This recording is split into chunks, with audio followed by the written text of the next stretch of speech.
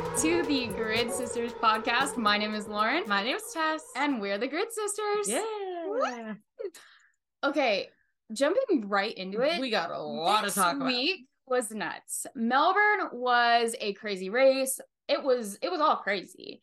To save you and us time, race weekend recap, we're jumping right in.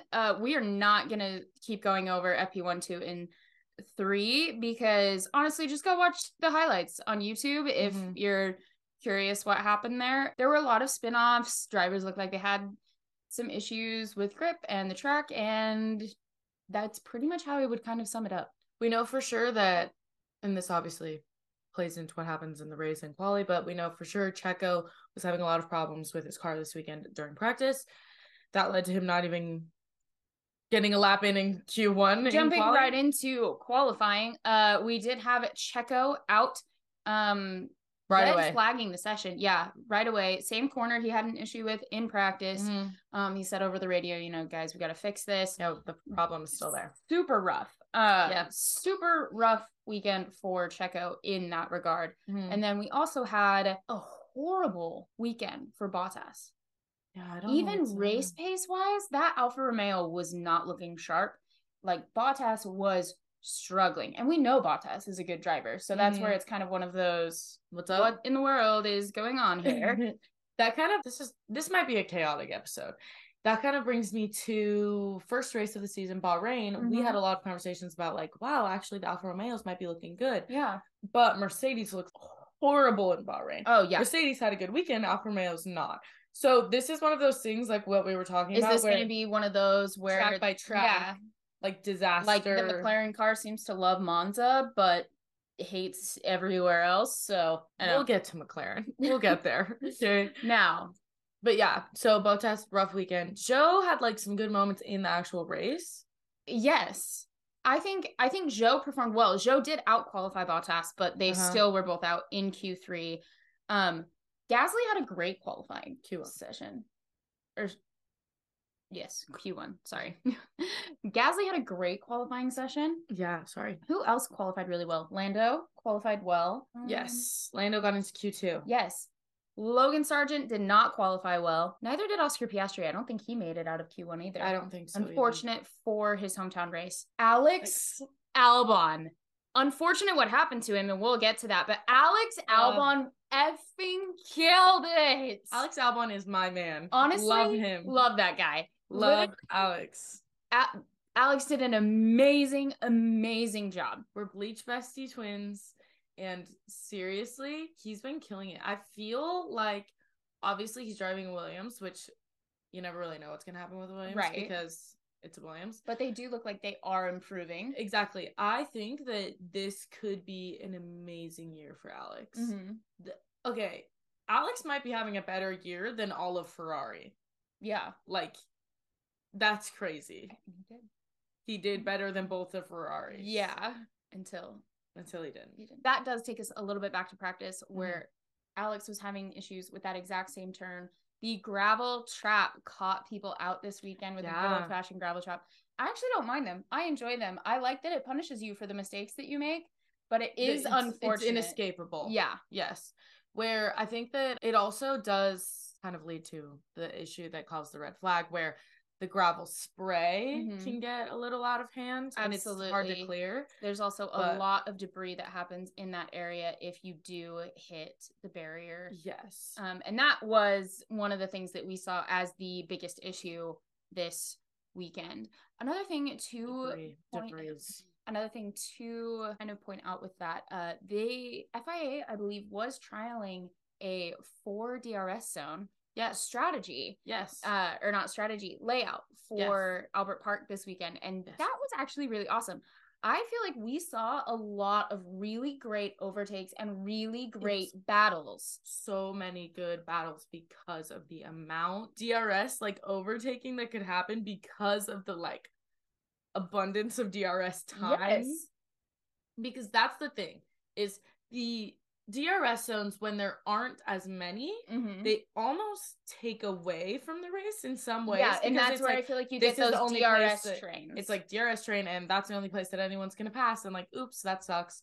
where like it makes it so entertaining because Lewis and Alonso had such an interesting race. Watching those two play chess in their car in the middle of the race was even like so great. Like Lando defending against Checo. Yeah. And like Lando making passes. It was amazing to watch the DRS. I feel like it was really, really, really effective in this race.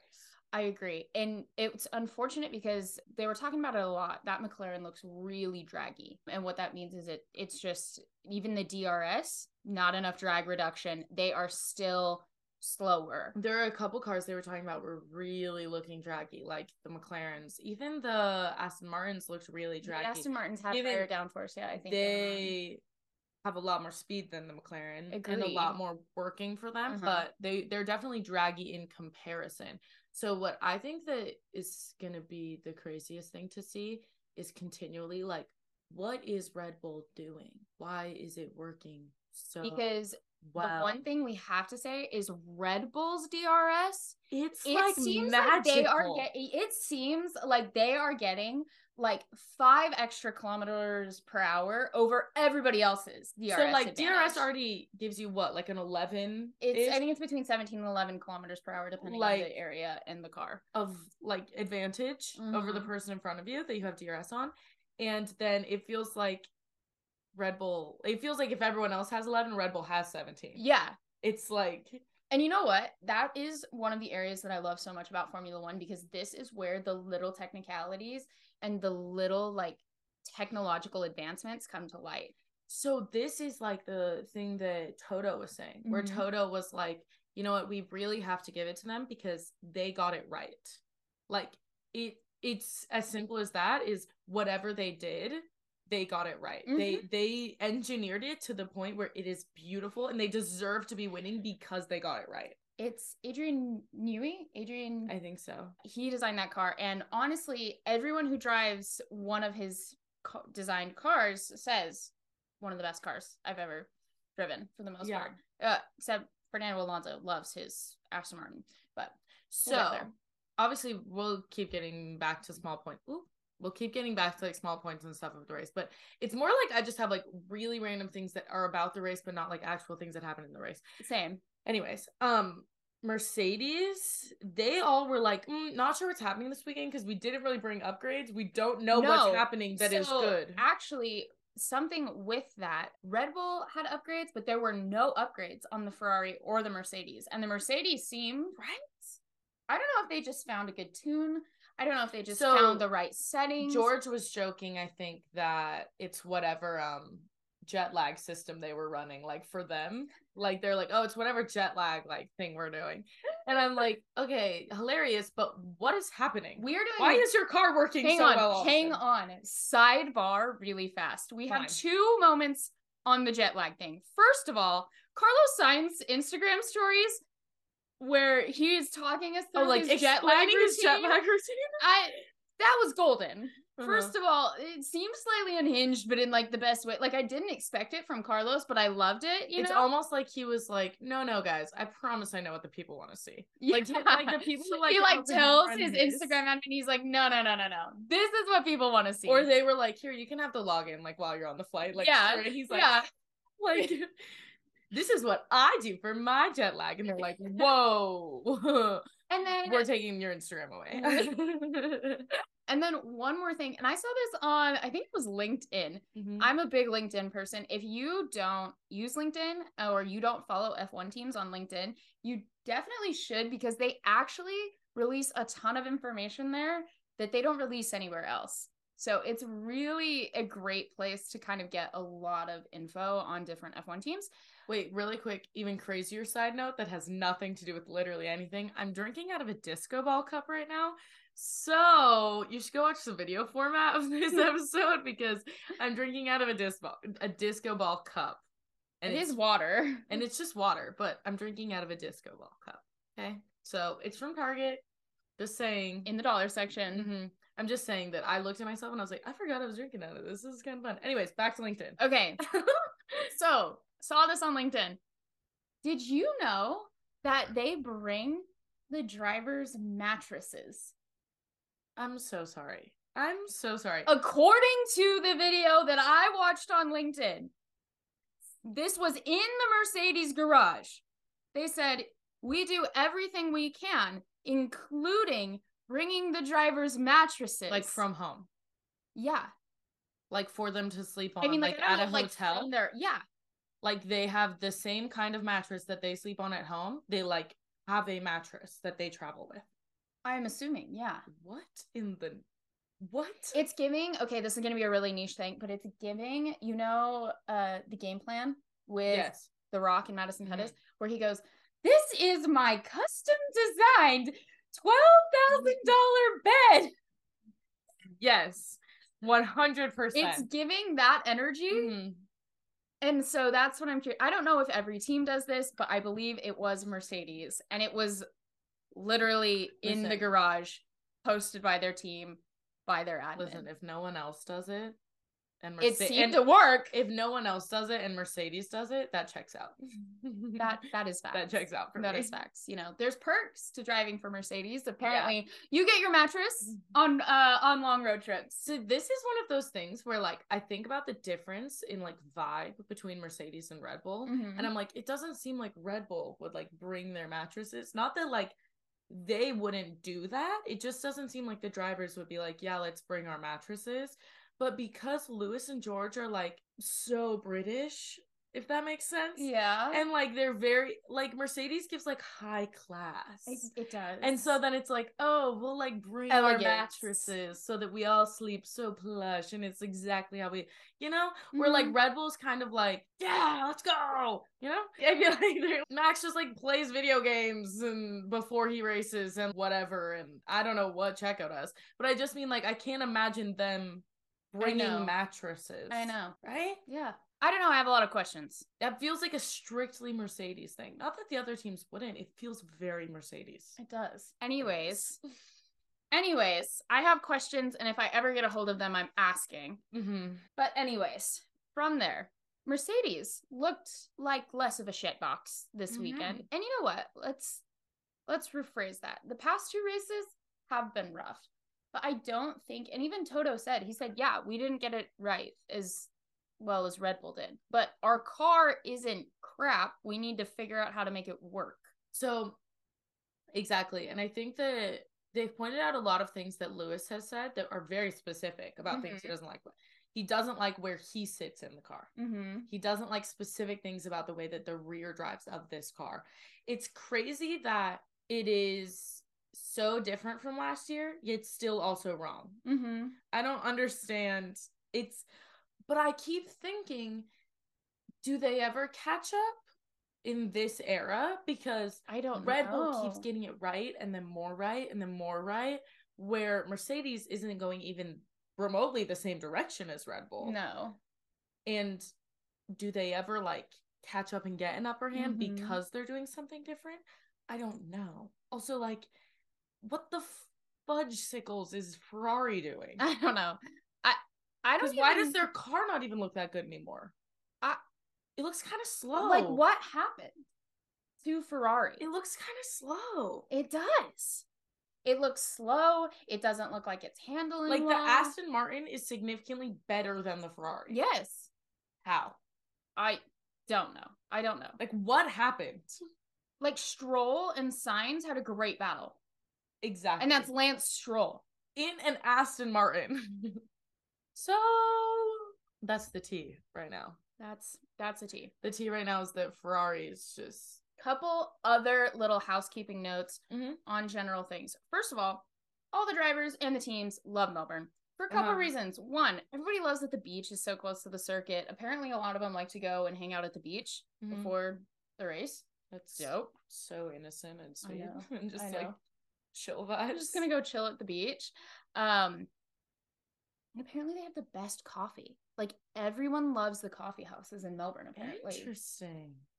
I never thought about that. Literally to the point where people have talked about it multiple times this weekend. I have Frothy's, never thought the first thing I do when I get off the plane is go to a coffee shop. Interesting. But now I must know. Exactly. Other notes. The grid boxes, which we have seen have been an issue the past two races, and you'll notice we didn't have any issues with that. have been widened from 2.4 to 2.7 centimeters. And also, you've seen the addition of some yellow lines, I believe, on the grid as well. Those are to help the drivers see. Interesting. So are we accommodating the increased width of the car along with the increased width of tires? Increased width of tire and the wheel brow that inhibits your ability so they can't see. Yeah. That makes sense. So I'm glad that the FIA is doing something about it instead of just continually giving penalties to drivers. I am too, because none of us like to see a penalty that started on the grid when the driver can't see. Okay, wait, this kind of gives me like hope that the FIA like might be doing something. Like, are we gonna see more like infrastructure around like penalties in the pit lane? Like, I'm excited about that. So I think there was clarification given to the teams on this rule, but there wasn't anything like super specific in like driver briefing or team briefing. I think it was a driver/team briefing, which I wish we still had the video version. Or like, I wish we still got insight into that. Also, really quick side. At the team briefing, this is directly from Lando Norris himself. At the driver briefing, Daniel Ricciardo was there. Him and Lando made eye contact. And they looked at each other and like, it's time for a hug, buddy. And they gave each other a big, fat hug. Yeah. Well, so you want to know what's hilarious is everyone has been saying Daniel Ricciardo is the most popular driver here and he's not even on the grid. Every time, you could even hear it on the broadcast, like, of the race. Every time they show Daniel Ricciardo on the grid, like on the screen, everyone freaks out. There were so many Daniel heads everywhere. Like, he is not racing. No, but everybody he's the most lovable thing in the world. I know.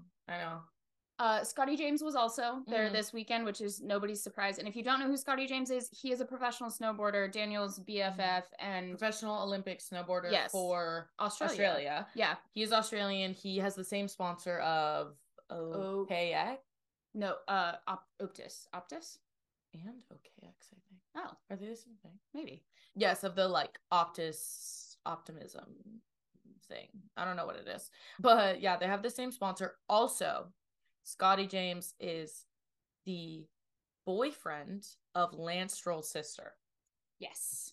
So Scotty was in the Aston Martin garage this weekend. So he is like kind of Lance Stroll's brother-in-law. Yes. So that's like, this is a part of, as we would refer to it, like the F1 universe. CU. Like, yeah, it's like the Formula One cinematic universe. Like the way it's like Marvel or whatever. Like, this is the F1 CU, you know, like everything's connected. Yes. Now, should we officially get into the race? So we had Checo and Valtteri both starting from the pit lane. Checo took new engine components and Bottas took new suspension. Which, that makes sense for Checo considering that he was having problems and that's why he didn't even get to set a time in quali. But he was starting 20th anyways. Yeah, so that makes throw him in the pit lane. Exactly. If you're going to take a grid penalty, you take it when you're already taking 20th. Now, the other main point for this race is that due to a lot of red flags, weather issues, and other issues, they had the GPS go out in FP1. The teams were low on data. Like, they did not have the amount of data that they would normally have going into this weekend. As well as during practices and quali, it was rainier, windier days because I believe we're in Australia earlier than we were previously. And also, Melbourne is known, like literally known for having like 4 seasons in a day. So really cold, wet, rainy days, and then it was hot on Sunday. Yeah. And so the data from tires and all these things was like really weird. They didn't have the information that they needed. Exactly. Other fun information about the race, the crowd was sold out. They there were about 450,000 people there. 450,000. That's nuts. That's so crazy. So awesome. I love how popular F1 is getting, and it's not just in America, it is all around the world. I feel like we have seen a massive influx in fan base. And that's just good for the sport. I love to see it. I agree. I actually recently had a conversation with someone who actually owns a car dealership. And I mentioned that we do a podcast about Formula One. And they were like, oh, how did you get into Formula One? And I'm like, oh, my sister, whatever. And they're like, I saw a TikTok about this guy who was stuck in his burning car for 30 seconds and he can't run his hands over it. I'm like, This is so funny. I know exactly who that is. I know what he does now. I saw him in Texas. And it's just one of those things where I'm like, it's You're like, reaching, that's like, Roman Grosjean. He actually drives for IndyCar now. We saw him in Texas. It's like reaching the most random people through so much social media. I love it. I love it so much. Anyways. All right. So we will get officially into the race right now. George Russell had an amazing race start. Started in P2, right? Yep. Qualified in P2, and he had a beautiful start. He led the race for what was it? Four laps? Something. The Max just got between the DRS. 2 and 4 laps. You know, but Max was having to defend against Lewis. Oh yeah. I was watching this and I was like, what's going on? Right? What is going on? There was a small, not incident that could have been an incident. It probably would have been an incident 2 years ago, where Max thought Lewis pushed him wide, and Max didn't technically have that corner because he was not half of his car length ahead of Lewis going into the apex of the turn. So, and on that, and FIA ruled no further investigation. Yes. And Crofty and Jensen made amazing points about this, where they're like, I feel like in that conversation, like you just said, an incident that could have been that wasn't or whatever, we saw a lot of maturity in Max, because also he didn't continue the complaint on the radio over and over and over, like pestering for something to be done. He just said, he pushed me wide, end of story, keep racing. And then they're like, he didn't. And then he's like, okay. And I think that, and we see it again a little bit later in the race with the 10 car lengths thing. And it's like, he's like, isn't he supposed to be 10 car lengths? And that's like, nope, that's not it. And that's like, okay. It's like the maturity thing, where he's like, he's done arguing. Yeah. And I think it does help, obviously, that they have the more competitive car and he is winning. But also at this point, that hunger and drive, obviously that never goes away. But that itch for your first world championship, and you're going up against Lewis Hamilton, who most people believe is the greatest of all time, I think that's diminished. He has 2. He, like, not that he can relax, but I feel like with that, he's matured a lot. Max is my age, right? He's 25 now. I believe so. Yes. So he's, like, fully formed frontal cortex, doesn't need to be, you know, he's like, okay, well, I'm just going to get him on the straight then. Cool. Now, Leclerc was unfortunately out at turn 3 after getting tapped by Stroll, which the FIA deemed just an incident, which it was a racing incident. I agree. This is so painful. Turn 1. Can Charles Leclerc, like, so many people, dude. Listen, for my Charles Leclerc fans out there, I'm so sorry.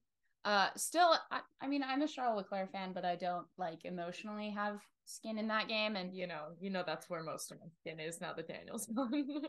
I feel horrible for him because he has had just the worst luck this year. I feel like halfway through last season, all the way till now, it's just her. Yeah, it's just Spain without the S. And we thought that no Binotto and with like a team principal change and with like certain changes on the pit wall and things like that it would get better. And in some ways it has, but at this, like, we're not seeing as many strategy issues. However, we did see one in Jeddah with the Javi, like, being like, hey, this is supposed to happen. He's like, you need to tell me before. That's all whatever. But now it's just like, it's one thing after another. Bad luck. Same with Carlos. Just bad luck. Yes. They have such shit luck, dude. It's shit luck, but also shit planning. Shit luck and Ferrari are just, like, together. Yeah. They just, like, are, like... Who cursed Ferrari? Because I want to know. I'm going to find that witch and just wind it up, you know? But with Leclerc out, that did bring out the safety car, and we saw a lot of pit stops on lap 1. Which was so cuckoo bananas. Well, what so the frickety crap? I literally made a note. Tires last a while here, but still. Like, everyone was hoping Albon, everyone was hoping to be able to pull an Alex Albon. Like what he did last year, which was hard tire run. Hard tire run whole race. And then changed at the last moment and got a great position out of it. He finished 10th. Yeah. Which I do have to say, a lot of people were like, Alex, you should have just taken the penalty and raced and finished the race and taken the penalty for not having done the tire change. But that's not the point. Alex Albon was the tire whisperer in Australia last year. He really was. The way he managed those tires was insane. And stayed in the top 10. He was running an amazing race. Anyways, but that was a flashback. Yes. Flash forward. Everybody was hoping to pull an Alex Albon after pitting and going on hards from mediums, which most of them had for the start. Which, the other important thing to note is that the medium looked like the stronger tire all weekend. All through practice, everyone preferred the medium. All of the data on the medium was looking a lot better. And everyone was saying that the hard tire is hard to get working. And no one could get heat into their tires. So, like, hard was just having, like, the hardest time. Exactly. Right after that, I have the note, Albon looking good, because I believe he was running in 5th or 6th place at this point. And immediately after that, spoke too soon, Alex out, bad slide, safety car deployed. And this is where we have our first red flag. Yes. And this is also where we have a little bit of Mercedes drama. So just prior to the Alex Albon incident, George is being told to manage because he's in P1. That's what you do. You manage your tires. You make sure you're doing good. And Lewis is obviously attacking, partially because he has pressure from Verstappen behind, but also partially because he's Lewis Hamilton and how he can't not. Yes. No. So Russell comes over the radio and he goes, "You're telling me to manage, but I'm being attacked by my own teammate. So do you want me to manage? Do you want me to defend or do you want me to manage?" So I potentially see that scenario getting a little dicey occasionally.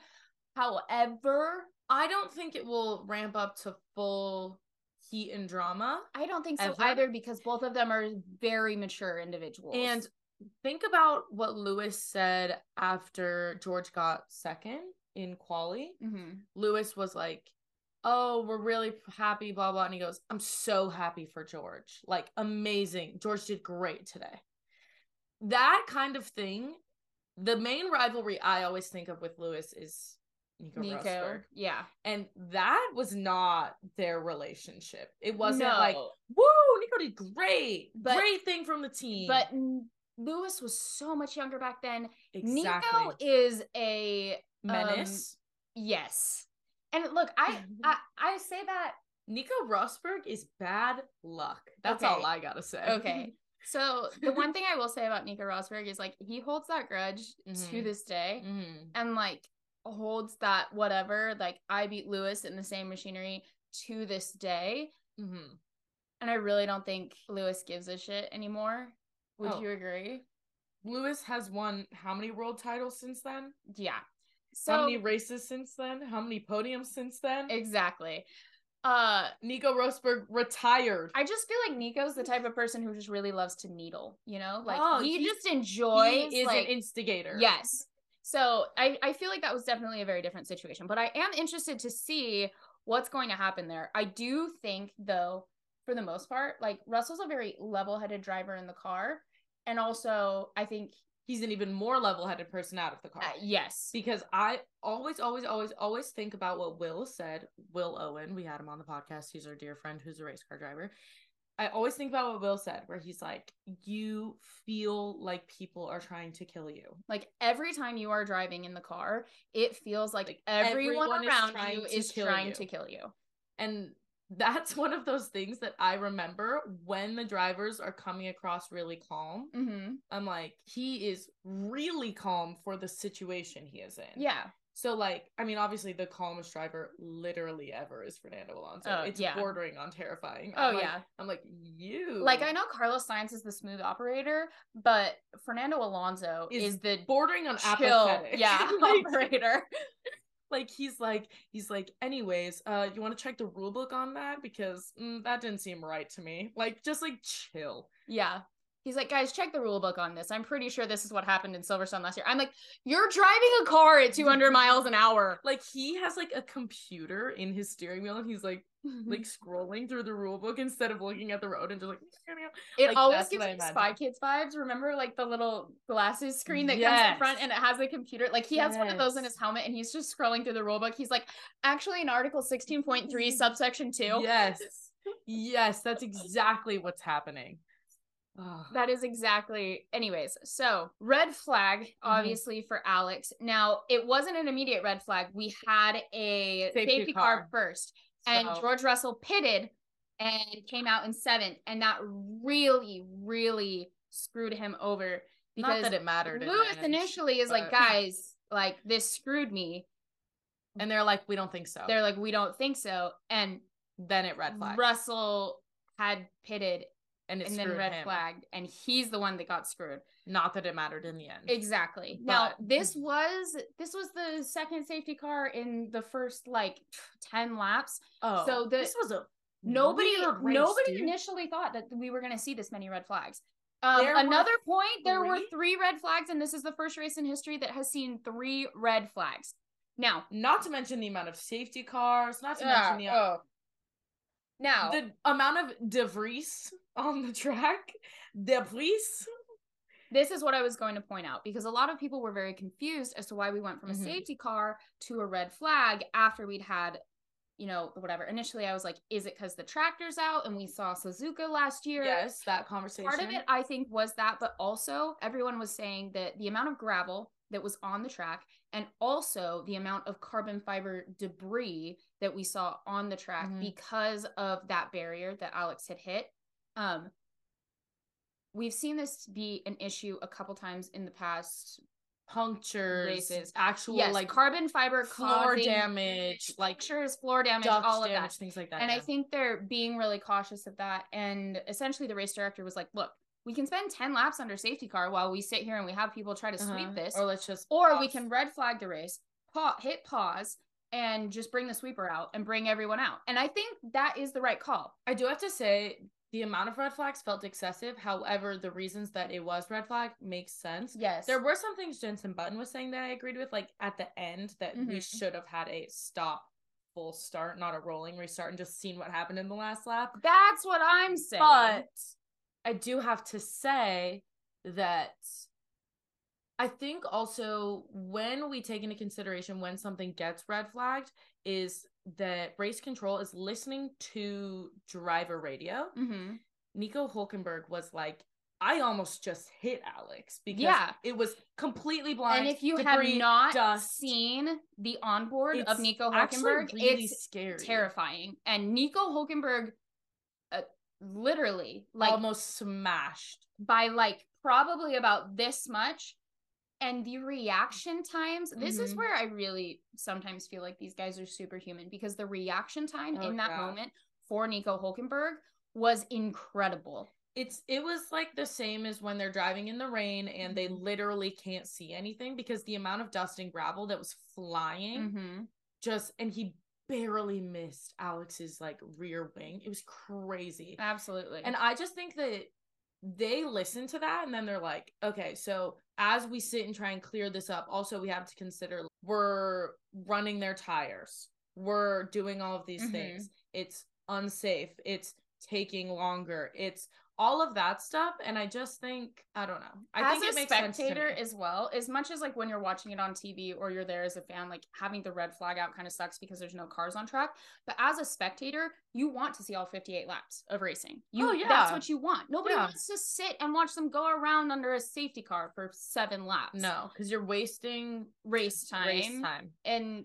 I think we've seen that be an issue in the past couple seasons, is where that safety car comes out and it's like, okay, it's almost like watching a parade, a really fast parade. And so my opinion is the red flag was the right call in this instance, in this scenario. Really quick comment also on Alex's crash. I have to say, for some reason, the crashes in this race felt really hard. Like extremely like visceral. I'm wondering if it's just the areas that caught people out specifically, because like Alex's crash was it was a hard hit. Yes. Like harder than I expected. Yes. And watching his onboard, I was like, ooh, ouch. And then you think about He walked away from that really quickly. Alex Albon walked away from that completely unscathed. And this is where we just need to talk about safety and the headrest and everything for a second, because everything that we talked about in our F1 for Dummies and all of those safety regulations, they are saving people's asses over and over and over and over and over. And we will make another iteration of that probably when it comes to the summer break. Yeah, and any updates that they've made this year. Anyways, K-Mag. His suspension damage with the tire flying off and painful to watch. And we will get to that. Yes. And the Pierre Esteban, it gives me the cringe. It looks like it just hurt. Yes. It was so hard. I don't know. This is like, because obviously we've seen crashes. Mm-hmm. We didn't have any crashes in Bahrain. We didn't have any crashes in Jeddah. I don't believe. We had DNFs, crashes. We had DNFs, but I don't think we had any crashes. In both those races. Maybe I'm just not used to the crashes again because we had such a long break, but there were a lot in this race, and they were hard hits. Yes. So we had new tires for everyone, and George and the couple people who pitted under the safety car got completely screwed by the red flag. And that is unfortunate. But like I said, hard for the strategy engineer to call that in the time being like, oh yeah, they're going to red flag this when they have no prior history of that. The one other thing I want to point out is if you do watch watch through the red flag, George has found Carlos Sainz's blow dry helmet hair guy, because his hair came out of that helmet, and I was like, granted, we'd had 10 laps, but I'm like, it looks like perfectly styled still. And he's not wearing a hat. How do you do this? I don't know what's up. I don't know what's up. He found the blow dryer in the helmet guy, and I'm here for it. Like, I love it. I must thank that man. All right. Whoever invented that helmet. There wasn't too much restart drama, I would say.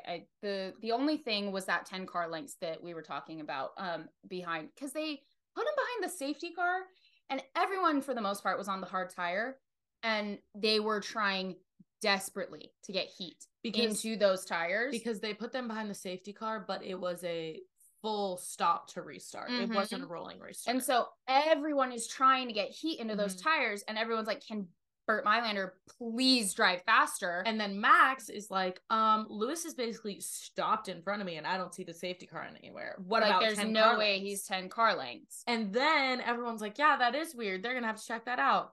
Then was it Ted Kravitz in the pit lane who came on and said, hey guys, actually Lewis is correct.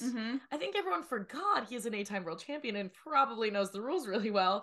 He is correct, and he has every right to slow down and get to where he wants to be, because technically this is a formation lap. Yes, so that is where the technicality comes from, because it is technically a formation lap, although he is behind the safety car.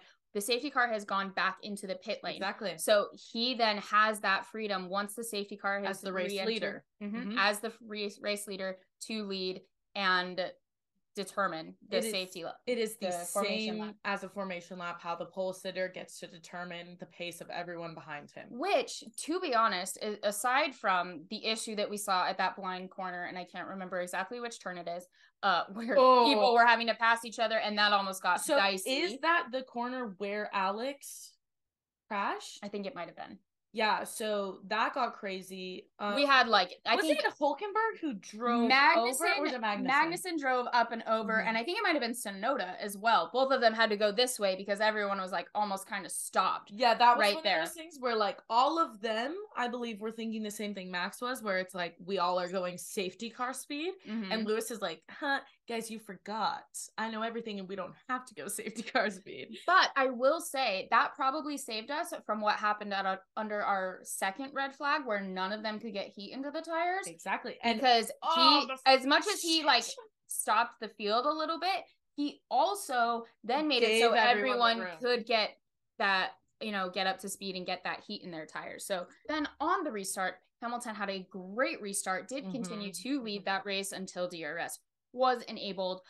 We did get some contact between De Vries and Ocon, but there was no further investigation, and it did not inhibit either of them. It was just a quick boop boop. Just an incident. I literally have a note that says what's going on with Bottas, because I don't think Bottas had broken 15th place at any point within the race. He did stop, I believe, under that first safety car, or it was either under the first safety car or the second one, and he did kind of get screwed over for that. Bottas, Sainz, Yuki, and George all stopped to get tires under the safety car that turned red flag. Okay. And they all got a little effed there. So as soon as DRS was enabled, Verstappen did go around Hamilton, and it did almost look like a flashback of last week because that Red Bull just is so fast under DRS. What's going on? Because a lap later, Max already had a 2-second lead because he did have that DRS on Lewis for the entire lap. That is maybe four. Yes. Oh, this actually reminds me. They were talking about how the lap record and the fastest lap is faster than it was last year, which was set by Charles, because there are 4 DRS zones. So every lap is technically faster than it has been because there is the DRS speed. Yeah. So I actually found that really interesting, and it was also really cool to see that fastest lap getting traded up and down the field consistently. Who ended up with fastest lap? I actually don't remember who ended up with the fastest lap. Me either. So Max already had a 2-second lead on Lewis after literally 1 to 2 laps passing him. Nuts. Absolutely nuts. George was up to 4th by the time the DRS, I think it was 3 or 4 laps into the DRS being enabled. So the Mercedes had pace this weekend because the cars he was passing were like Stroll, Sainz, and who else was up there? Gasly. Which those 3 were fighting all race. Pierre Gasly, what are you doing there, bud? I'm happy for him though. I really feel like Gasly needed the boost that he was never ever getting at Red Bull. Yes. He needed someone to, like, obviously believe in him. Because he needed the car. I think we're also forgetting how damaging that entire experience with Red Bull being promoted and then demoted in a season, how, like, horribly damaging that has to be to somebody's psyche. Yes. Like, mentality-wise. And the thing is Pierre Gasly is truly, genuinely an incredible driver. Absolutely. With an insane champion mindset. Absolutely. And I think anything can change. Aston Martin suddenly has an amazing car that, like, whoa, depending how the rest of the year goes, Fernando Alonso might just, like, literally win a bunch of races and become world champion. Like, literally anything can happen. You know what I mean? I would love to see that. I'm not gonna lie. Right? I doubt with Red Bull. Right. But you know what I mean. Yes. It's crazy. So it's like, he has a better chance with Alpine having, like, a crazy year. And even in a couple years, I really feel like we are ever gonna have Alpine with some pace as well this year. I think Alpine's starting to find it. It's more than he was gonna get at AlphaTauri. Yes. Because look at AlphaTauri this year. Yes. They're struggling. Yeah. Like they have been the last couple years. At this point, this was probably like lap 15. Checo's already up in 15th place. Carlos did pass Lance Stroll eventually, which was good. We were hopeful. Things were looking up. And then George was on fire, which was terrible. Horrible news for everyone. He did make it to the pit exit. Yes, which did close the pit lane entry. Because he was at the pit exit, it closed the pit lane entry. He could not get into the pit lane because Stroll was making the pass on. Yes, exactly. Which that's just how racing works. Exactly. That's exactly how racing works. Nothing bad on Stroll, just the unfortunate moment. But yeah, scary. There were a lot of flames coming out of that Mercedes, and that's something that we really haven't seen because Mercedes has, for the past couple years, been extremely reliable. Yeah. Fun fact, this is George Russell's first mechanical failure since joining Mercedes. The only other DNF he had was in Silverstone, I believe, which was a crash. Yes. So in comparison to, say, Red Bull, which, not that Red Bull is extremely unreliable, but the last 2 years they've had some reliability issues. You know, like Mercedes might be a slow car, but it works, which is not what they want. It's, unfortunately, F1 isn't always the case of the tortoise and the hare where, like, the reliability will win you everything, but you do have to have reliability in order to consistently finish races. So you have to have that like mixture of both. which everyone actually was asking Max about because him and Checo were having problems because obviously all weekend. Max's last race in Jeddah had the reliability issue of his, I believe, gear shaft, like driving shaft. Oh, yeah. And he said his shifts this weekend were still terrible. Still weird. And Checo obviously was having whatever his issue was. Then he had to have engine components replaced. Yeah, new engine components. Things, reliability wise, things are not perfect going on at Red Bull. However, Max said, nope, we're not having a problem. We just want things to be fine tuned. I'm like, you, sir, are sugarcoating what's happening but they can. Everything is working for them, so they can sugarcoat it because they are winning. Exactly. But it's like, it's just, it is what it is. Now, this is where we saw the really great Checo overtaking moments. Checo fights through the field so well. And they talked about his record of fighting through the field a lot. Yes. Checo is like historically very, very good at fighting through the field. And so by lap 23, Perez was in 10th. And I believe a lap or two later, he was in 9th. I'm like, go off, bestie. Okay. There's a great point about this, actually. Our dad made a prediction. Our dad was at a soccer game and was talking to someone who was wearing a Checo hat. And he's like, yeah, he's starting in the pit lane or he's starting in 20th, blah, blah, blah.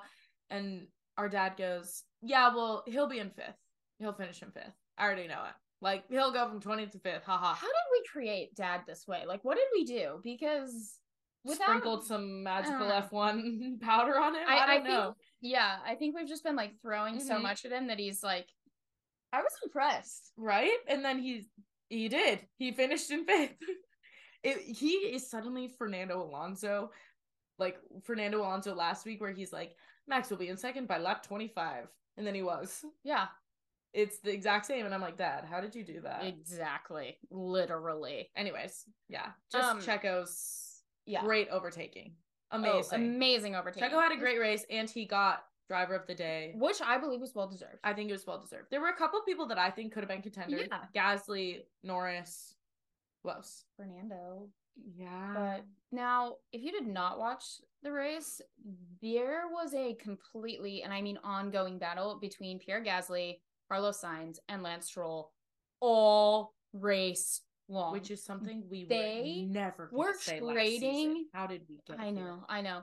They were trading, what was it, 4th or 5th position? It was like 4th, 5th, 6th. Yeah, they were trading 4th, 5th, and 6th position all race long. Yes. So we saw some great overtaking moves by literally all 3 of them. Then we saw potentially some tire games from Hamilton, or I don't know. My note says, is Hamilton playing tire games, or is he actually happy with his tire? Will made a great point at one point when we interviewed him last year, that Hamilton is never happy with his tires. So if he comes on and he says he's happy with his tires, like, this is a new thing for Lewis. Yes, exactly. It's either true or he's faking. Yes. And I really respect James Coulthard for asking him outright in his post-race interview, was that tire games, or did you really not like the tire? And Lewis goes, oh man, no, I was struggling, like that tire. And I'm like, Lewis, that smile on your face is saying something different. It's saying that you in fact were playing tire games. But Lewis loves tire games. That's like his favorite. Lewis loves a good mental tire game. Sainz did finally get past Pierre, and so he was in 4th, I believe. Then we had another little battle between Tsunoda, Piastri, and Ocon. Piastri lost a place to Ocon, but then Piastri was past Tsunoda, so it was Piastri had a great race. He did. He was he put on a good show for the hometown fans. Did he finish in the points? I believe he did. Because of the penalty. Go McLaren. By this time, this was probably in the lap 40. Verstappen had an 8-second gap to Lewis Hamilton. No, because the crazy thing is Verstappen had his little... Oh, and then he had a little snap moment. Yeah, that was kind of whack. It was hilarious what he said in the post-race interview. He goes, "Oh yeah, I actually just did the people here a favor. I cut the grass for you right there, so you guys don't have to do that anymore." I was like, Max. That they were also comedians. Sarcasm, my guy. Loving that. He had his little snap, lost about 3-second lead that he had. Yeah, built so it right back up. He It was there yeah. immediately. Yeah. It's so unbelievably fast. It's shocking. It's kind of scary. Yeah. Especially when it's in that clean air. Yeah. Like, he has no DRS on Any any lap. No lap, no DRS. And he is 8 seconds ahead. It's crazy. Like, that is bananas. Yep, absolutely nuts. Checo did then pass Lando, so I think he was up in 8th or 9th at that point. Then we saw some funny things. AlphaTauri pitted for softs. I don't know what they were doing. Not that it mattered in the end, obviously. No, but I'm confused. I would love to know what the strategy was. Were they trying to go for fastest lap? And if so... They had a lot of time. Like, yeah. There were a lot of laps left. There were a lot of questions in my brain about that strategy call. Because this was like 15 laps left or something. Mm-hmm. Right? Mm-hmm. What you doing? Yeah. And it was on De Vries. Or was it on Tsunoda? Both, I thought. Maybe. I don't know what they were doing. Because I don't know. There's so many questions. Once about again, that yes, entire not situation. that it mattered in the end. Because 2 more red flags later and a crash. Like, not that it mattered, but... There were teams that never had to make a normal pit stop. I don't think McLaren made a single in-race pit stop. So AlphaTauri was one of those teams until they made that pit stop. It was McLaren and it was... So it was McLaren and Haas. Maybe. Anyways. That probably saved so much of McLaren's race for them. Oh, yeah. Oh, yeah. McLaren benefited so much from the red flags in this race. And you know what? Where other teams did not. That's a hats off to the strategists. Exactly. On that. Then we had Kevin Magnussen losing his right rear tire. What I believe happened is he had a little touch with the wall, and that just caused the tire to... So yeah, I'm not sure. They didn't really clarify very well if the touch caused the rear suspension damage or if there was rear suspension damage that caused the tire to tap. And then the tire just flew off, slammed into a different wall, was laying in the middle. Yeah.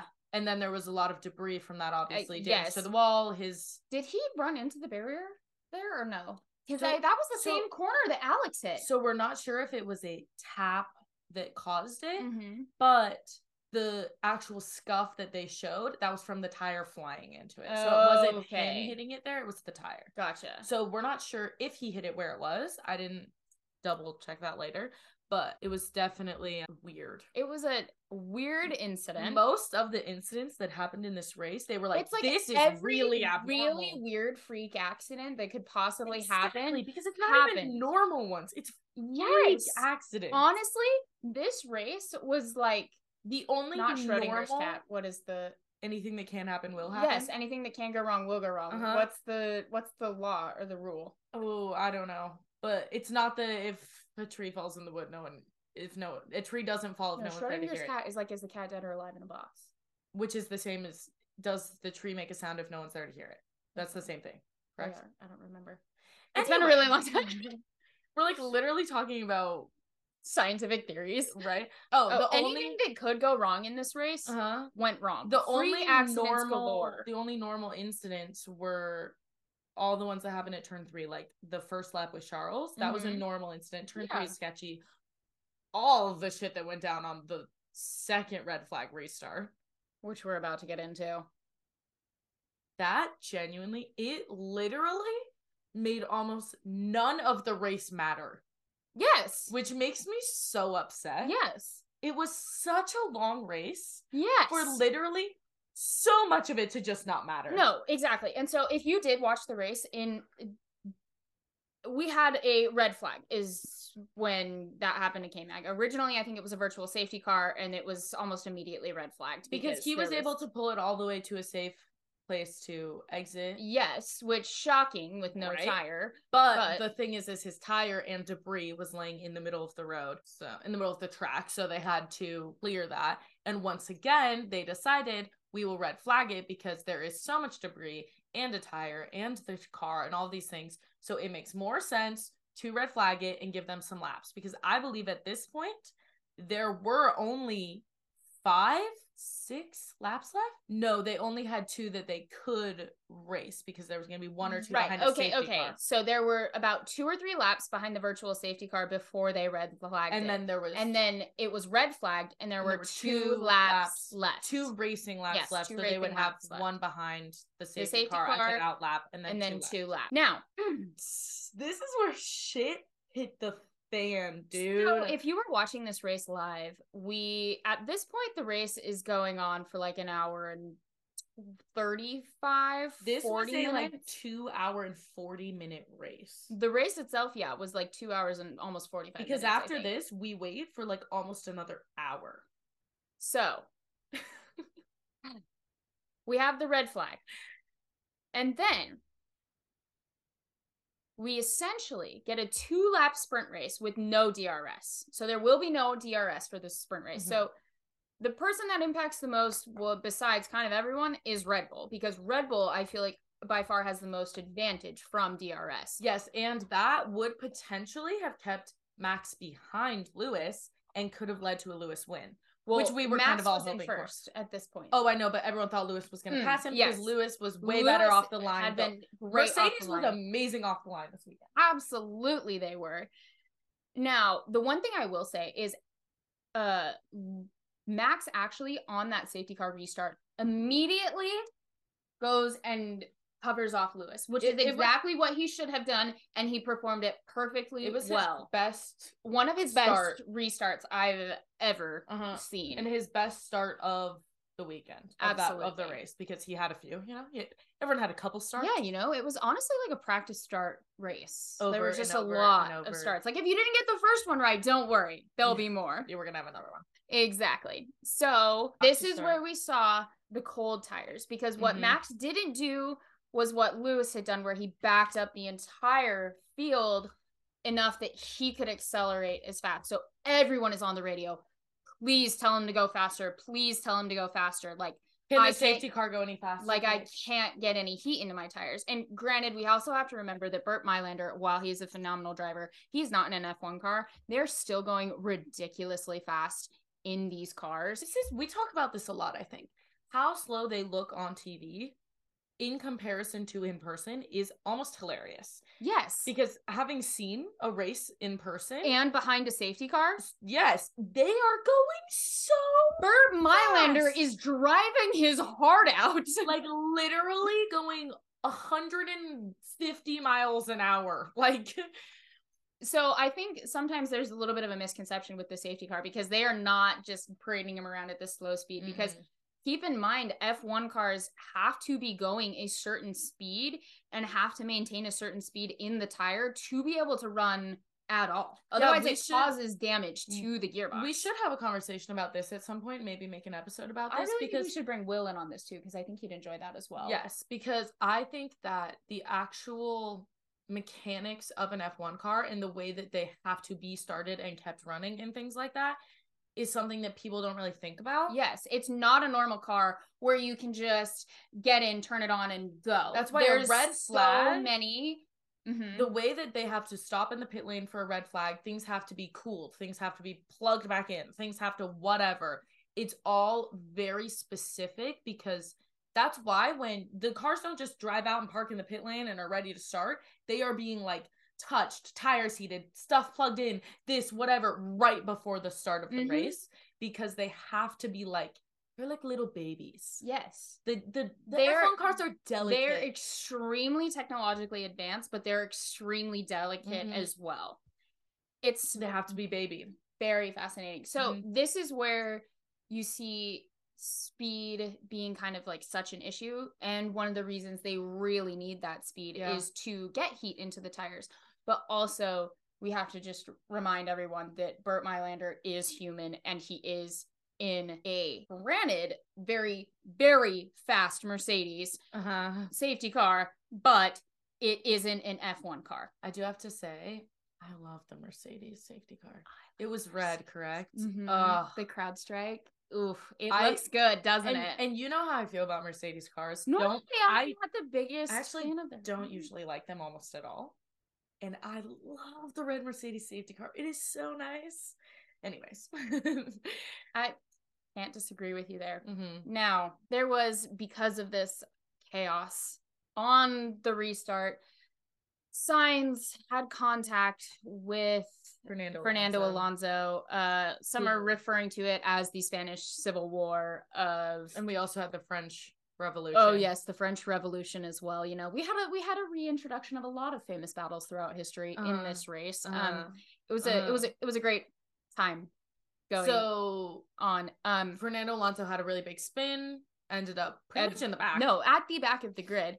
Miracle that car did not end up in a wall or get hit by anybody else. This is one of those things where it is just Fernando Alonso because there was no damage. No, it is just Fernando Alonso. Like, just insane amount of luck, but also intuition, and it's incredible to me. Yes, and this is one of those things where we've had this conversation before last season where I was like, I don't love Fernando Alonso. I understand he's a great driver. I don't love him. I like him so much more this year at the front because we're seeing him more. We're seeing his driving. Though, like, we are seeing more of his personality come out in his driving. Because he is more excited. Yes. I feel like Aston Martin is a really great fit for him. Uh-huh. And I don't feel like him and Esteban Ocon were good teammates. No. At all. Oh, no. I don't think so. I don't know if Esteban Ocon is good with any of his teammates. I have questions about that as well. Because ever since his teammate was Checo, they did not get along at all. Did he get along with Daniel? I mean, who doesn't get along with Daniel? I don't know that he really got along with Daniel. I don't know either. Anyways, with that, we had contact between Sainz and Fernando Alonso. That then caused a little bit of a ripple effect all throughout the field. Everyone's slowing down. Everyone's trying to avoid Fernando. We had 6 cars out. So this is turn 3. This is the first turn. Mm-hmm. And let's gravel. Yeah. Let's really quickly just touch on the Pierre Gasly and Esteban Ocon knife to the heart, because Pierre Gasly was driving his heart out. He had an amazing race. I feel so bad for Otmar Safinow because he honestly had done the entire Alpine team had done a great job that weekend. And he had said, we still have hope if they don't do a restart and they keep the order from before. However, that did not happen. Mm-hmm. And so therefore, Pierre and Esteban Ocon were entirely out of the race. And the points, which is super, super unfortunate. So what essentially happened is, Pierre has to move to avoid the Sainz Fernando incident. Does not see Ocon. Ocon, they touch tire right to the middle and slam. Both of them slam into the barrier. And that was an ugly crash. That was one of those that makes you go, ooh. Yeah, if you watch Esteban Ocon's onboard, you can see Pierre in front of him, and that slam, it hurts. We actually got to watch that real time in a replay version with Otmar, and Otmar goes, yeah, I just don't think Pierre saw him. He just didn't see him. And I love that he doesn't villainize his drivers. Absolutely. Genuinely, I love that. I think that's a really, really great quality. I like Otmar a lot. Yeah, me too. As a team principal, I really respect him as a team principal. The other thing that we need to touch on was, number one, Nick DeVries had a rough race. It was not Nick DeVries' race. I feel like not a single safety car or pit stop went his way. Nick DeVries was taken out by Logan Sargent. And Logan Sargent ran into the back of him at the race restart. So, Gasly, Ocon, DeVries, Sargent, Kevin Magnussen, George Russell, Charles Leclerc, and Alex Albon. All DNF'd. And this gave us another red flag. Yes. So then we had another red flag. And this is where the majority of that time that was in the broadcast was spent. Almost because an hour. This is where the FIA has, let's acknowledge the fact that the FIA has so much pressure right here. At least to make, number one, the right decision. And number two, to make it a safe decision. At least they didn't jump. is like I'd like rather the FIA take the 35 minutes that they took, go through the rule book, go through all of the past instances. Here, I'm sure they're communicating with every team boss, every team whatever, and they have to be unbiased, and make the correct decision. And I think that a lot of this came down to the decision that they ruled in Silverstone, and the consistency that they are trying to have, because they are notoriously inconsistent. Exactly. And I have to say, I think they made the right call in this instance because they did not go through a sector. I'm going to say something controversial. Okay. I think this is the call that should have been made in the 2021 Abu Dhabi race. The one where Max took his first world championship? I think that they should have red flagged it, and they should have had the start that Jenson Button said, where they do the one lap starting, like not a rolling restart, an actual start one lap, like they were supposed to have with the second red flag that caused all the crashes. I think that is what should have happened in Abu Dhabi, because a red flag is a safer option, a fairer option, all of those things. I think that they have learned their lesson, and they are doing red flags in this way because it is consistency, it is unbiased. Also, as a fan, you don't want to sit there and watch 12 laps behind a safety car. And you don't want the last lap to... You don't want the race to finish under a safety car either. It did in the last lap, but we hoped it wouldn't with the second red flag that was supposed to give us the 2 laps. You know? And you can't really... We can't do anything about the fact that was a nightmare. Another thing that I noticed is Toto Wolff and Fred Vassar looked so conspiratorial while they were chatting on the pit wall during the red flag.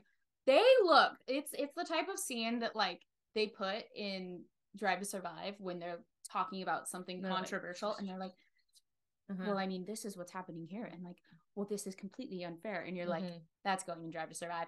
Anyways, so thought that would be a fun thing to point out.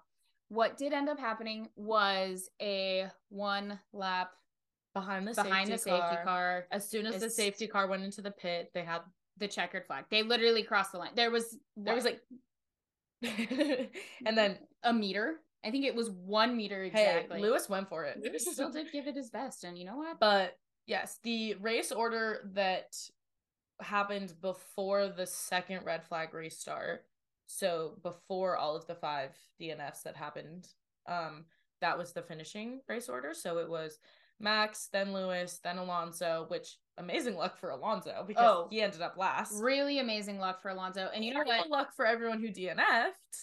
Here's the thing. I think Alonso did deserve 3rd place. I think so too. Also, Sainz got a 5-second penalty for that crash. How do you feel about the Carlos Sainz penalty? Like, how do you feel about it? I think I understand what they're doing. Exactly. I understand what they're doing. Once again, this is a consistency thing. Yeah. When they look at it and they say, okay, rule for rule, where was he in the turn? Where was this? Where was that? Because you also have to consider how much other damage Carlos caused by hitting Fernando. I think a penalty was deserved. I think it sucks. I think it is horrible. Sucks. You can hear it in his voice. So upset. And it's like heartbreaking to hear. And he's like, no. Because Carlos really did drive his heart out. He had a good race. A really good race. For what they could do. Because yes, Ferrari isn't having a great time. But it truthfully breaks my heart that it happened the way that it did.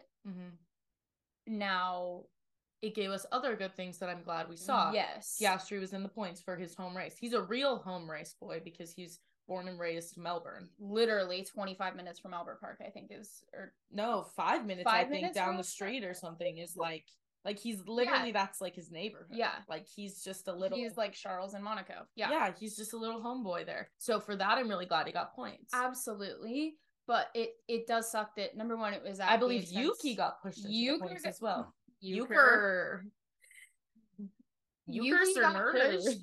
got pushed into P10, and that is his first points of the season. Which also, he now has the same trainer that was Daniel's trainer, who is Australian. I believe his name is Michael, And so it was Michael's home race as his trainer and their first points together. Cute. Right? So there were good things that happened, but it is really upsetting as a Ferrari fan and as a Carlos Sainz fan. Also, just there's a lot of uproar that happened. Absolutely. A lot of uproar. I mean, Haas was upset because Hulkenberg would have been in fourth. Yes. However, I don't think Hulkenberg deserved that position. I think that he obviously drove his heart out. He did, and he's in a Haas. And he finished, what, 7th? Yeah, he outperformed Kevin Magnussen. Oh, he just... But... Okay, to use, like, the way I normally talk, like, he slayed. Like, yeah. Nico Hulkenberg slayed this race. Okay? Time, like, rooting for Nico Hulkenberg, personally, he's just not... I don't have the same animosity towards him as, like, Testos to Esteban Ocon, but like I just don't love Nico. I knew you were gonna say that. Like I just don't love Nico. Like there's nothing in me that's like, oh, Nico. Like yeah, I enjoy him as a driver. I enjoy him, but yeah, I think that obviously it's even a miracle that he finished the race where he did, because immediately in lap out lap, he literally broke down and had to walk back to the pits. Like I don't know what to say. Anyways, getting to some last and final points. This is Red Bull's first podium in Melbourne since 2011, which I believe was Sebastian Vettel. And it is Max's first win in Melbourne. As a Max Verstappen fan, I'm very happy for him. Obviously, everyone hates to see the winner win, but I like to see something that hasn't happened before. Exactly. This was an amazing thing for Red Bull. So it's the same thing with like Red Bull's 1-2 in Bahrain, where it's like we are happy for them for what they have done. They've broken a curse. And one thing I also really, really enjoyed seeing is post-race interviews. After I love seeing driver interactions. That's one of my favorite things to witness and see. Everyone loves to talk about the Lewis Fernando kind of feud that doesn't really exist anymore. Yeah. So it was great to see the two of them. Number one, talking and chatting like old friends. I think truthfully they are two brilliant minds within the sport of F1, and I think they have a lot of respect for each other at this point in time. Maybe not when they're younger in their career, but at this point in time. I agree. I think there was a lot of animosity, and I think even up until like this last year, there was definitely some intensity. Yeah, because they were teammates. Yes. I think that watching Fernando do so well and watching Mercedes fight, even though they're not doing very well, has made both of them a lot more appreciative of each other and how good of drivers each other is, you know? Yeah, it's a mutual respect type It's increased their respect for one another. Absolutely. And when people are at the front together, they are together more. So like they are standing on a podium together. They are doing interviews together. They are sitting in a cool down room. Things like that, where you don't see Fernando and Checo talking all the time. You never have. No. But now they are talking all the time because they are in the cool down room together. Absolutely. Because Fernando's always on the podium now. It's that kind of thing. Yeah. Great to see that. I think post-race interviews were awesome. Max did throw shade to Lewis, which we expect nothing less of him. What was the shade? He threw a little shade for the lap 1 incident of Lewis pushed me wide, and he's like, they're not adhering to the rules, and I guess we're gonna have to, go back and watch that. And I'm like, okay, so he hasn't let it go entirely, which of course not. He's Max Verstappen, but at the same time, they're F1 drivers. They never do. But it was also good to see on that number one, Max and Lewis shook hands after the race. Like, yeah. Immediately, not like big embracing hug, but shook hands, were completely respectful, which I think things are getting better. Yes, I think Max is maturing and everyone's kind of just water under the bridging it a little bit. I'm sure it still hurts. I'm sure Lewis Hamilton still has pain from that, because that could have been an 8th world championship. That imagine how much satisfaction Lewis would have gotten from winning in the second red flag if he had gotten a better start than Max, and then Max had no DRS. If all those crashes hadn't happened and there wasn't a third red flag, or there was a third red flag but Lewis had been in front, it would have anyways. Yes, that would have been nuts. Like I was saying though, it was really great to see everyone on that podium looked like they were genuinely celebrating together. Max and Lewis are spraying each other with champagne. Fernando and Lewis are spraying each other with champagne. It was a great thing to see. I think Max was just happy to hear something besides Spanish in the cool down room. Facts. He could actually hear what was and understand what was going on. Max is just always like, anyways, so I'm just gonna start speaking in English and hope you guys talk to me. Like, literally. Hi, did you forget I'm here?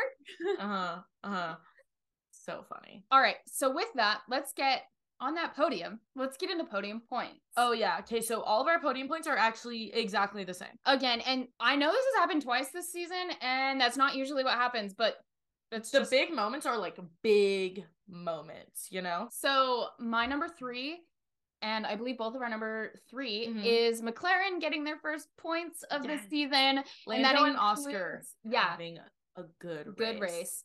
Good race for McLaren. And also Piastri scoring points in his first home GP. The strategist making all the right calls for all the red flags, having everything work. They get points for that. And both of the boys do.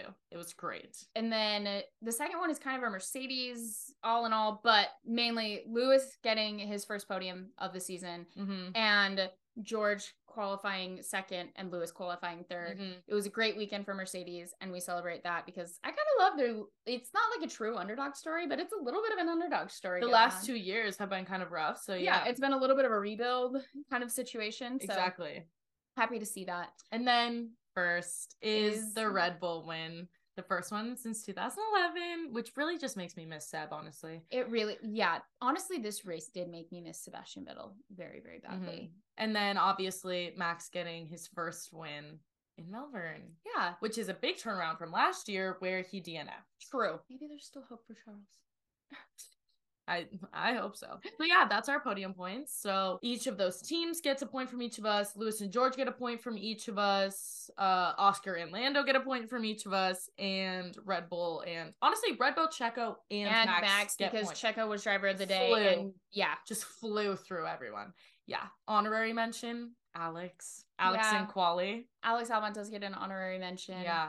Because had he not just gotten it so wrong at that turn, he really could have had an amazing race. Yeah. And I think our race would have been very different had he not gotten it wrong at that turn. It would have been so different because we wouldn't have had that red flag. Yeah. And like Alex was running way up in the points. Yeah. He was running like 7th. Yeah. Or something. Crazy. And George was in first. Yeah. So lots of interesting things going on there. Let's get into Pop Culture Princess really fast. So we don't have a ton of stuff for Pop Culture Princess because I didn't have enough time to screenshot a bunch of stuff. However, we do have a couple things, and anything we don't talk about, we'll throw in, you know? We'll throw in little screenshots. Yeah. But this was an extremely memeable race. Oh, so many memes about this race. I feel like because of the chaos, I feel like this race was one giant meme in a lot of senses. Oh, yeah. The only times we had 11 World Drivers' Championships on a podium. So, we need to talk about that. The podium was all World Champions. And there was 11 championships between the 3 of them, which is crazy. And the last time that happened was 2020 with... That's just Lewis and Seb, I believe. With Lewis and Seb together. And then, obviously, Fernando has 2. And Max has 2. And Lewis has 7. Oh, this one's like unexplainable, but we're just gonna have to insert it. We'll post this on our Instagram as well. Like we'll do a little repost of them. Yes. There are so many good ones. Okay, let's see. F1 Troll, which by the way, F1 Troll is like my favorite. Getting 5-second penalty for a lap that doesn't exist is the most Carlos Sainz thing I've seen in a while. For a lap that didn't count, getting a penalty, it's just like it hurts my feelings. Ferrari fans listening to Carlos's response after the penalty, it's Squidward in bed crying. Danny Rick, audience cheers, race, audience falls silent. That one made me laugh. McLaren screwing points, and then it's half of the grid DNF. And it's the Simpsons meme where he has like all of his fat pulled behind his back. Alonso, the instant his podium is at risk, Alonsopedia. He's like, excuse me, well, I have the rule book actually right in front of me. Oh, okay. So, if you are not familiar with this, there is something called Darth Toto, which is, if you have seen the Darth, like Kermit the Frog. Yes. So, Toto Wolff in his Rain Mercedes jacket looks, it's the same energy. And it's one of my favorite things. So it says, we sacrifice George to take out Max. Lewis wins. This one, Max hoping for clean getaway from pole turn 1, and it's the George. It's the George. He's holding them off. It's the Russell. Okay, this is a letter to the fans, to all our fans. We would like to retract our apology. I guess we aren't that bad. And it's Mercedes. Our first Nick debris of the year. Thank you. What are you? The whole field, a Red Bull sandwich. Max and Checo, a Red Bull sandwich. We're just gonna leave that one there. Oh yeah. Okay, there's so many. We're gonna have to just post these. Carlos, no. What? Sorry, force of habit. It was actually Charles. Well, how the turntables. There are so many good. The fact that 4 out of 5 mechanics weren't even surprised at Ferrari. Sad. That actually I found horrifying. Right? As a team, that morale is that low, that your driver has just DNF'd, and only one of you is like, looking upset. That's like a systematic issue, problem. Look, together forever. And it's Alex and Charles in 7th and 8th. This says, put me at a massive disadvantage. Red flag. You're in first, bud. You're in first, buddy, and it's a red flag. So, disadvantage? We're not sure. Me getting up with 2 hours of sleep just to see 2 safety cars and a red flag in the first 8 laps. Yeah, literally. This was such a crazy... The Spanish Civil War, obviously. Obviously. French workers deciding to collectively strike in 2023. Russell on fire, lap 1. Russell on fire, lap 19. There's so many good ones. Yeah, I gotta say, we'll just throw them all in because this was such a memeable race. But yeah, there's a bunch. We'll throw a bunch on our Instagram story. Lauren will insert a bunch of photos, but it was a really, I want to say funny race. It was devastating in so many ways. It was devastating for so many teams, but as a fan, unfortunately, it was really enjoyable. It was entertaining, if I do say so. Yes. So long, but really entertaining. I enjoyed the 4 DRS zones. I liked that it gave us a lot of battles, a lot of overtake. It's great to see a lot of different teams find pace within their cars that originally they were worried about this year. And on that bombshell, it is time for us to end. We will see you next time, guys. Have a great week. Bye. Bye.